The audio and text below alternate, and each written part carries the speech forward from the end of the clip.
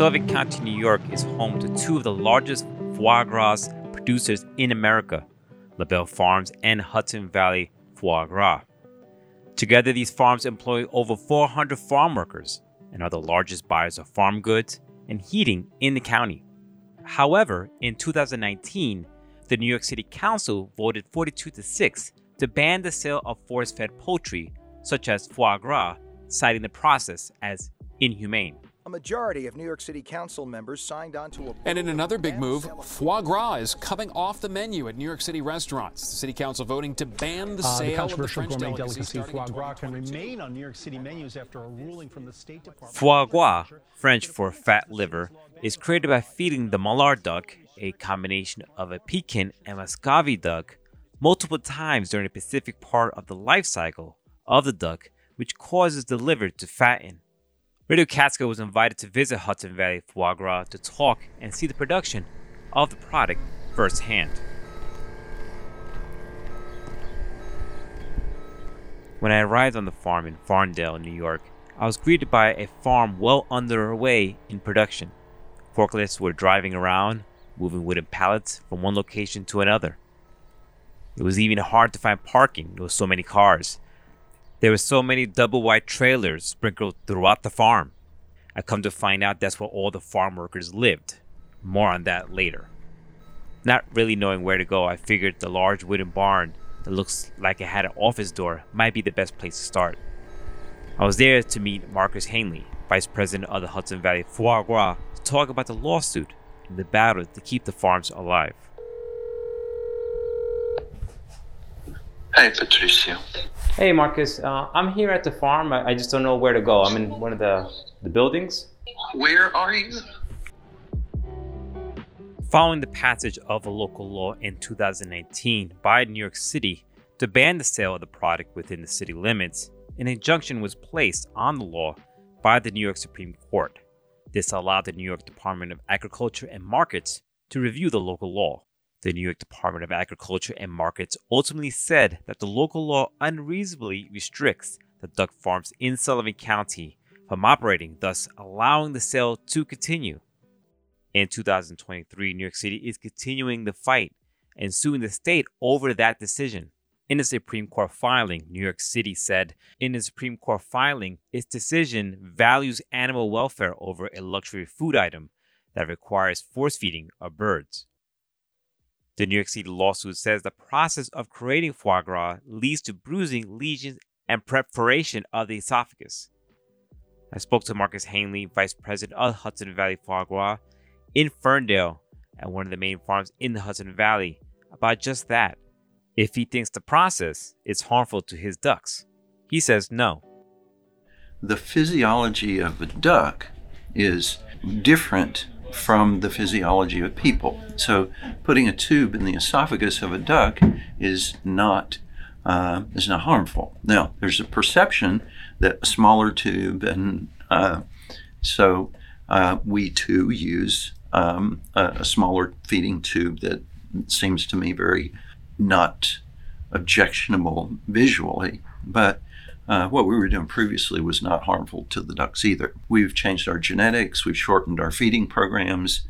All of those things that we do are beneficial to the raising of the animals and also have an economic benefit. And so have we changed our process? Yes. Have we changed it because what we were doing was not acceptable animal agriculture? No. Hanley says if the ban were to hold, his farm would lose a large portion of its sales. New York City accounts for about 25% of its total sales. Our sales are of foie gras and duck products would be $35 million a year, and about a quarter of that would come from New York City. So, a little less than $10 million for our company, and that's very significant. While we do, it's like we're not a small company. We have 325 people working between here and Bethel, but that's a significant part of our business. You can say, well, you just cut out 25% of your costs, but you can't cut out 25% of your overhead costs. So if we sell for a certain level, our taxes are the same. Our property taxes, real estate, the maintenance of the infrastructure, it doesn't change. So we can cut out some of our direct costs. We won't place as many ducks. We won't have as many people. But it's still very risky because of the overhead. Eventually, you get to a point, and it's difficult to be profitable in New York State as it is. But when you take that big a bite out, you're risking the company. So it would be a difficult situation.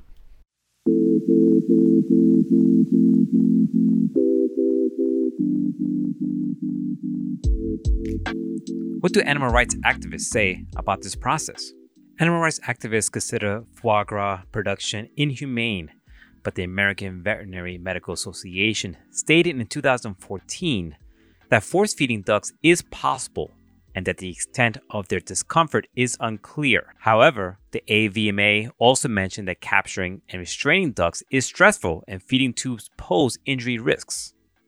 Voters for Animal Rights support New York City's ban on foie gras, calling it a cruel product from tortured animals. Voters for Animal Rights is an organization that helps elect candidates who support animal protection. Brian Pease, an attorney for the Voters for Animal Rights, say yes, the ducks do feel pain.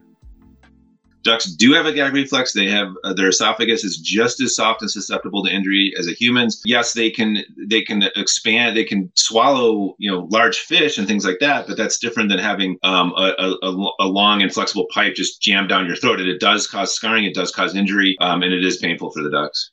Brian also says the decision from the New York State Department of Agriculture and Markets is an extreme power grab. They are attempting to enforce a very extreme reading of the Agriculture and Markets Law, which allows them to review local laws within agricultural districts. So the farms are within agricultural districts. And if the local jurisdiction there had passed some law that would impact the farms, NYSDAM, this agency, would be able to review those laws. But they are claiming that they can review any law anywhere in the state that could impact a farm somewhere else, and that enables them to essentially strike down laws that local jurisdictions like the city of New York pass. So hopefully the courts won't go along with this power grab. It's an extreme thing that our governor in New York State and the attorney general are allowing NYSDAM to try to get away with, and hopefully we'll be able to stop them. But local jurisdictions need to be able to retain the ability to pass local laws to protect their local public health, safety, morals, and general welfare of the people of their cities. And according to Allie Taylor, president for Voters for Animal Rights, that support for the ban was overwhelming.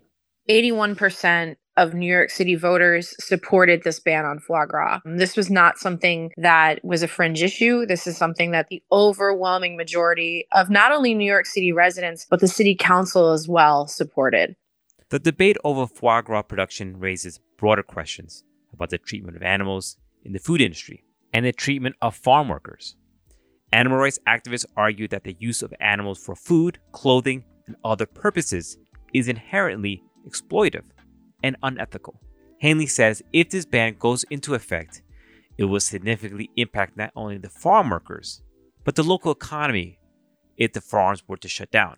If you say you can't sell something that's the product of force feeding, well, how do you separate that out of the pet food? How do you separate that out of clothing? How do you, so that the economic consequences of this kind of ban are much greater than what, if you lose that 25% of your business, okay, that's great. But then if the pet food people say, well, we can't take a chance that some of the duck bones that we used are going to be in pet products that are sold in New York City. So then you lose another section of business. It's just not, these things are not well thought through, and also have no basis because we don't mistreat the animals.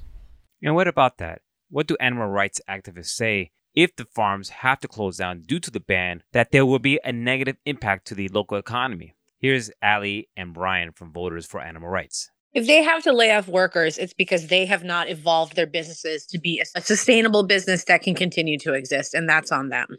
every business has to make changes, right? It's the year 2023. We see this happening all the time. We saw this happening in technology industries. We see this happening in food industries across the country. It is up to the owners of the business to make sure that they are constantly innovating and finding new ways to retrain their workers and to generate new sources of revenue that aren't entirely dependent on abusing animals. The local law 202, the New York City foie gras sales ban, is focused on the impact in the city of New York of people not wanting to be exposed to the sale of a product of extreme animal cruelty. New York City is perfectly entitled to make that determination for its local jurisdiction. As far as any indirect economic effects in Sullivan County, no one is saying, first of all, the local law in New York City doesn't regulate or say anything about what the farms can do in Sullivan County. They can continue doing what they're doing. They can find other markets. No one's saying they can't run an ordinary duck farm either. It's just that if they want to sell their products in the city of New York, they would need to not force feed those ducks. As far as the workers that they're claiming that they would need to lay off, they seem to be referring to the workers that actually do the force feeding, which is one of the worst jobs imaginable. They're abusing migrant labor that they bring in and deceive. There have been class action lawsuits about this. There have been op-eds in the New York Times exposing them over the years and calling on legislators to do something about the abuse of the workers there. But during COVID, when there were restaurants not open, they have no problem scaling up or scaling down the number of migrant workers that they abuse and exploit and have come work on these farms as needed. And when the workers have tried to mobilize, they have simply fire them at will anyway, even if, just because they try to stand up for their own rights. And there was a situation several years ago where they did fire Hudson Valley Foie Gras fired all the workers because they tried to organize, and then and they were just stuck there in the middle of nowhere with nowhere to go. And a local church had to take them into their basement. And I can refer you to a YouTube video where a former New York State senator went there and had this told to him by some of the people there. So they do not care about these workers. This is all about, the only thing this is about is these farms wanting to make more profits by being able to sell an immoral product in the city of New York, which the city of New York is deemed to be offensive to public morals, health, and safety and general welfare of the people of the city of New York. Since I spoke to the voters for animal rights after visiting the farm, I had to contact Marcus regarding the allegations of migrant worker abuse. This is what he said. So these are the people that say we mistreat our animals also, right? Yeah. As I recall, there were, and again, before my time, over 20 years ago, maybe a misunderstanding of the work rules in terms of overtime pay or minimum wage that was, people were paid appropriately on a monthly basis, but not on a weekly basis, which is required by New York State law. Again, this is before my time, and I'm not, I don't have details. What about now? The animal rights activists are saying that this is happening now. The mistreatment of the farm workers is happening now. Well, Patricia, you're welcome to come. You're welcome to come and talk to our people. I mean, that's just simply ridiculous. And New York State has very robust worker protections. There are not-for-profit advocacy groups that are resources for the workers. We even invite from time to time the Department of Labor to set up a table when we're doing like an immunization clinic. We try to provide in all of the postings in English and Spanish that provide hotline numbers for the workers who have wage disputes, sexual discrimination issues. All of those things are posted by the time clock. I mean, to say that the workers are deceived and mistreated is disgusting. Well, you understand, Patricia, that these people have from the very beginning of this believed that the ends justify the means. They've misrepresented the farm, the farming practice, and the hearing which you attended was just a litany of lies and misrepresentation. I also had the opportunity to speak to Sergio Cervera, the president of LaBelle Farms, which is the other foie gras farm located in Sullivan County. Both farms have come together to oppose the ban. I asked him about the allegations of migrant worker abuse at his farm. Yeah, no, it couldn't be farther from the truth. How we treat our workers, and the reality of it is, as I stated down in New York City, that for LaBelle, we are those workers. You know, we came the same way they come. We were looking for the same opportunity. And these people have been working with us for 30 plus years. And we're on third generation. To say that we mistreat our workers, it couldn't be farther from the truth. Hector and his brothers were once migrant workers themselves, employed on a chicken farm after immigrating to America. They eventually struck out on their own and expanded to foie gras production. According to Hector, they often provide housing and support a path to citizenship for many of the workers they employ. Why would we want to hurt anybody that, you know, this is what gets me even more. Like, okay, there's bad immigrants. Obviously, like there's a bad in every aspect, in every respect of life. But when you have hardworking farmers that only want to work, we go out of our way to help them because that's how we came. That's what we know how to do. And if you need help, legal work, you need help with anything. Like some of them are afraid to go to do the driver's test to get the license, because of language, because of whatever, because they're not comfortable reading and writing, whatever the reason may be. And you have my sister sitting there with them, going over all the questions, taking them to DMV, helping them. And the level of literacy is also not great. And that's why they're not in a position, like if they close the farm because of this, to get jobs elsewhere. It's very difficult for them. So it's like that is could not be farther from reality in our case.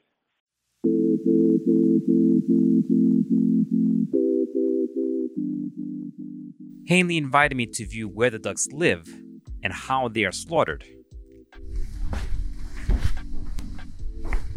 Now this is where the chicks are, or? Yes, we have in this one area, we have the youngest and the oldest. So when the babies come in, these have been here for a week. We have new babies coming tomorrow. And we have a careful record of if we have mortality so that we know what is normal.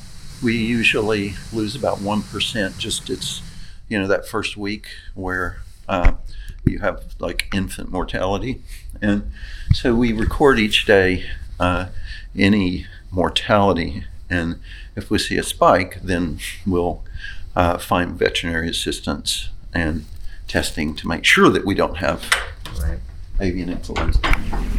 Marcus Hanley opens a large wooden door that houses all the ducklings.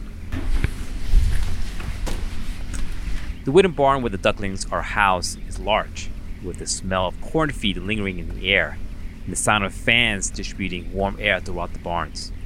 In this one barn, over 12,000 ducklings are housed, and they arrive at the farm at only 1 day old.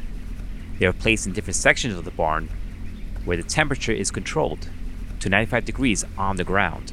We keep them separated by age all the way through the process because it's important, because their needs are different at each as they age.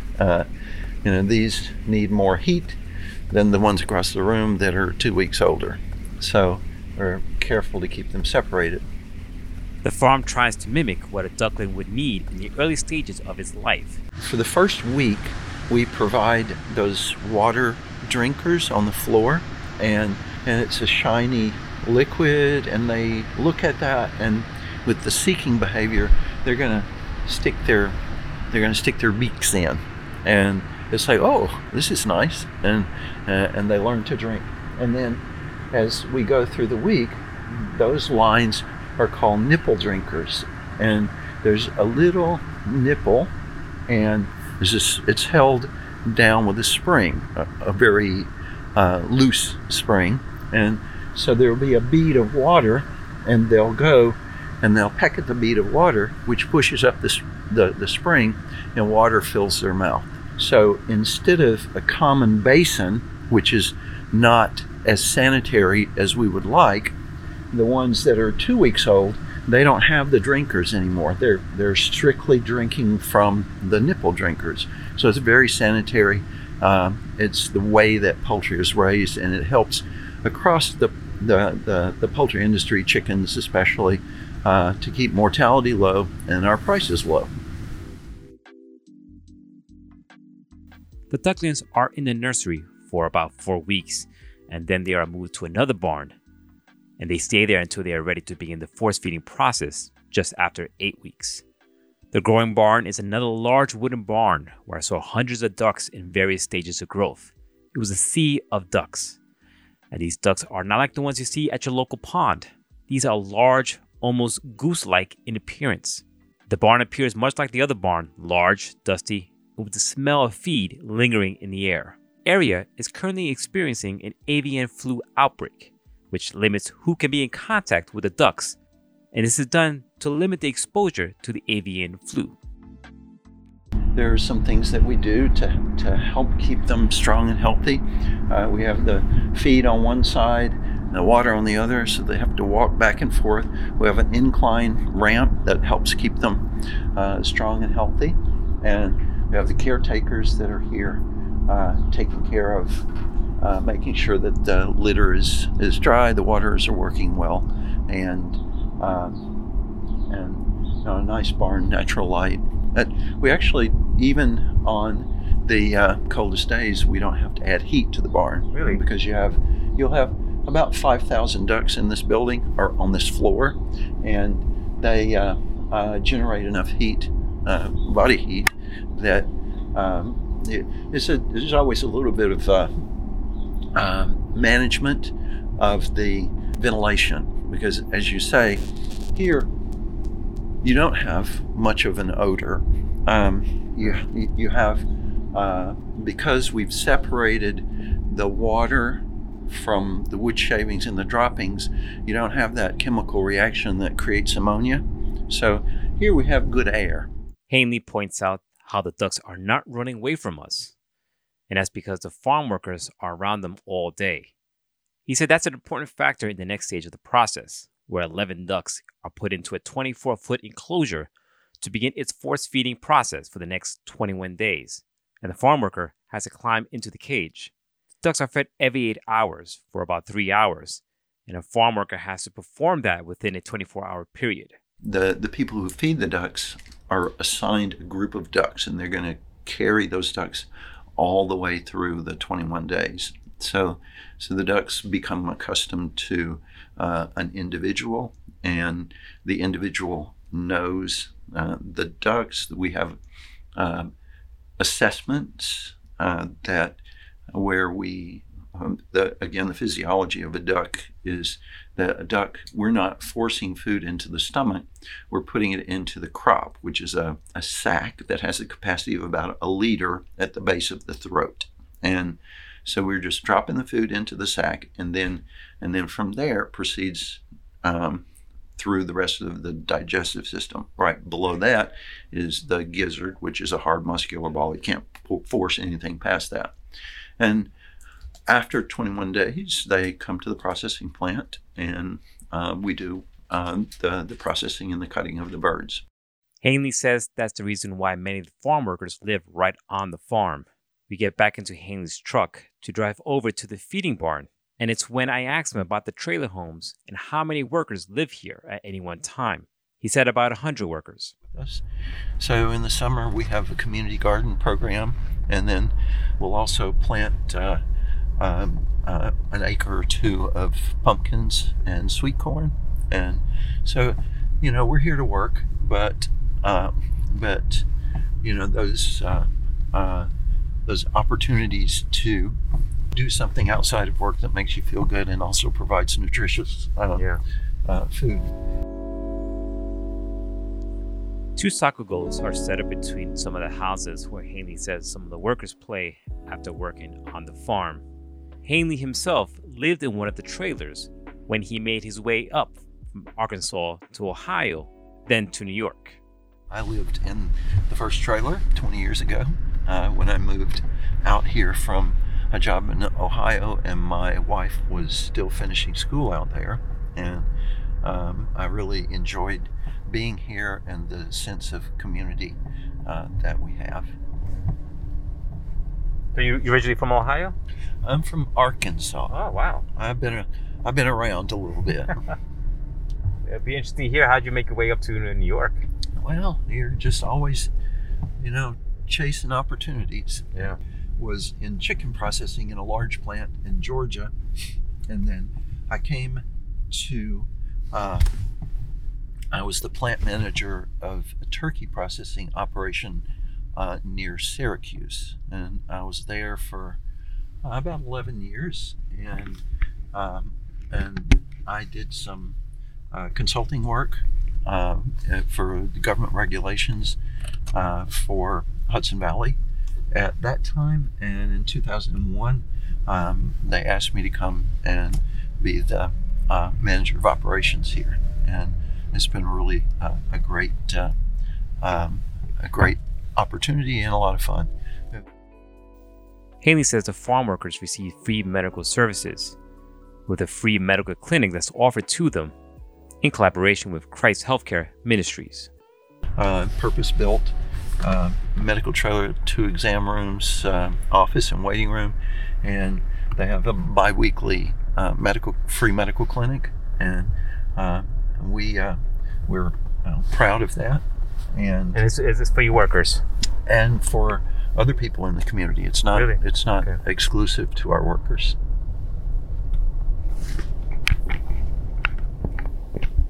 When we enter the feeding barn, it's large like the other ones, but the major difference here, it's damp and wet. Haley says the water is from constantly cleaning the barns and washing the ducks. The feeding barn is laid out in 3 columns with rows and rows of 20-foot enclosures filled with ducks. A general cleanliness is contributory to a biosecurity program. So we're going to have someone wash the floors on a regular basis. Also, these are ducks, and they like to be clean, and so a couple of times during the 21 days we give them a bath, and these appear to have just had a bath, and we're not putting them in a basin of water. We'll come by and spray them with water, and then they can preen, and it's very good. But it's Haley shows me the plastic tube that is used for force feeding.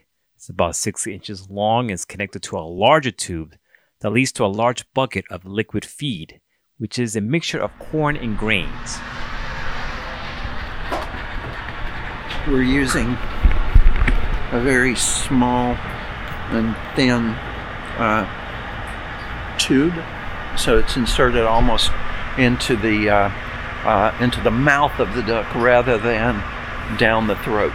Down the throat didn't matter, but if this is more acceptable visually to people that come to the farm, then that's what we're doing. A flexible, very thin tube. We also use a liquid feed. Haley said traditionally ducks were fed a harder grain, but they found as the years went on, a liquid feed was much more gentler on the duck. But we found that using a liquid feed was even more perfect and gentle, and that also helped us in terms of improving the health of the animals. I mean, it was never a problem, but it's less of a problem now. So a liquid feed with these very small tubes.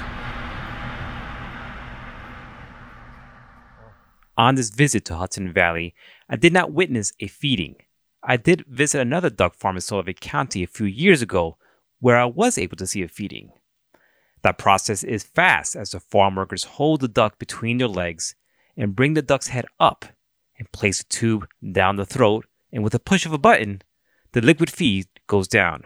The farm uses every piece of the duck except for the head and feet. The liver, of course, is made into foie gras and prepared in many different varieties. The meat is also packaged and sold, and the bones that are left over are used in dog food and various other products, according to Haley. And the feathers? They are sold to make down feather products like pillows, blankets, and coats. This is the reason for concern. Industries that depend on the byproduct of the process of foie gras will be affected if the ban goes into effect. And in Sullivan County, the duck farms help other local farms with fertilizer made from the droppings of the ducks. Hanley said with all this attention on foie gras, it has actually made farm life better for the ducks. This is one thing I can say about the animal rights activists, okay? All of this attention, we have to live, or we have, avian influenza aside, but we live like we're going to have company to come and see what we do. And the animals are certainly better off for it. We keep the farm better, and we take better care of the animals, I think, than if we weren't expecting company every day. I mean, your visit here today, I have every confidence in the farm, and I called the guys this morning to ask them where the different ages were. And but other than that, we're the same every day. One of the city council, they were saying, well, if we come to the farm, you're just going to show us, you're going to stage a tour. And it's like, come without telling us. We're the same every day. Allie Taylor, president for the Voters for Animal Rights, says she doesn't have to be there in person to know that this is wrong. I don't need to see assault in person to know that assault is wrong. I don't need to see theft happen or have it happen to me to know that it's wrong and it's immoral. The city council operates the same way. They don't need to see awful, immoral practices happening in front of their eyes to know that it's something that is unacceptable to New Yorkers. We head next door from the feeding barn to the slaughterhouse, where I was able to witness the final stage of the processing. Around the corner, we're bringing them off the truck around the corner, and they go through the process.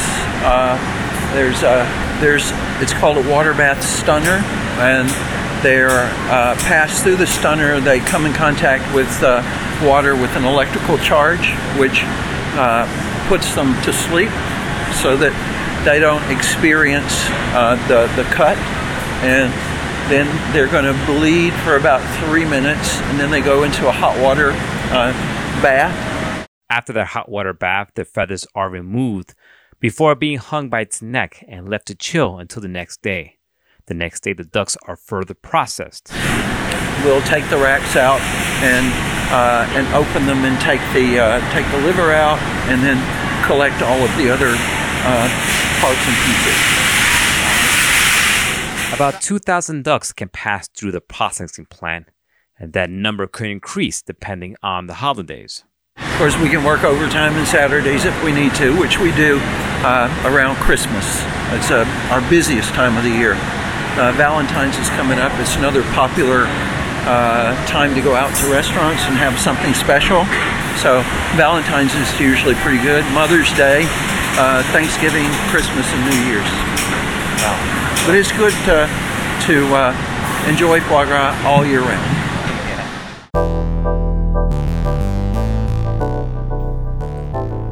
The battle goes on as Hanley fights to keep his business open and sell his duck liver product. Meanwhile, the city of New York and animal rights activists are working to put an end to the sale of foie gras. For Radio Catskill, I'm Patricio Roballo.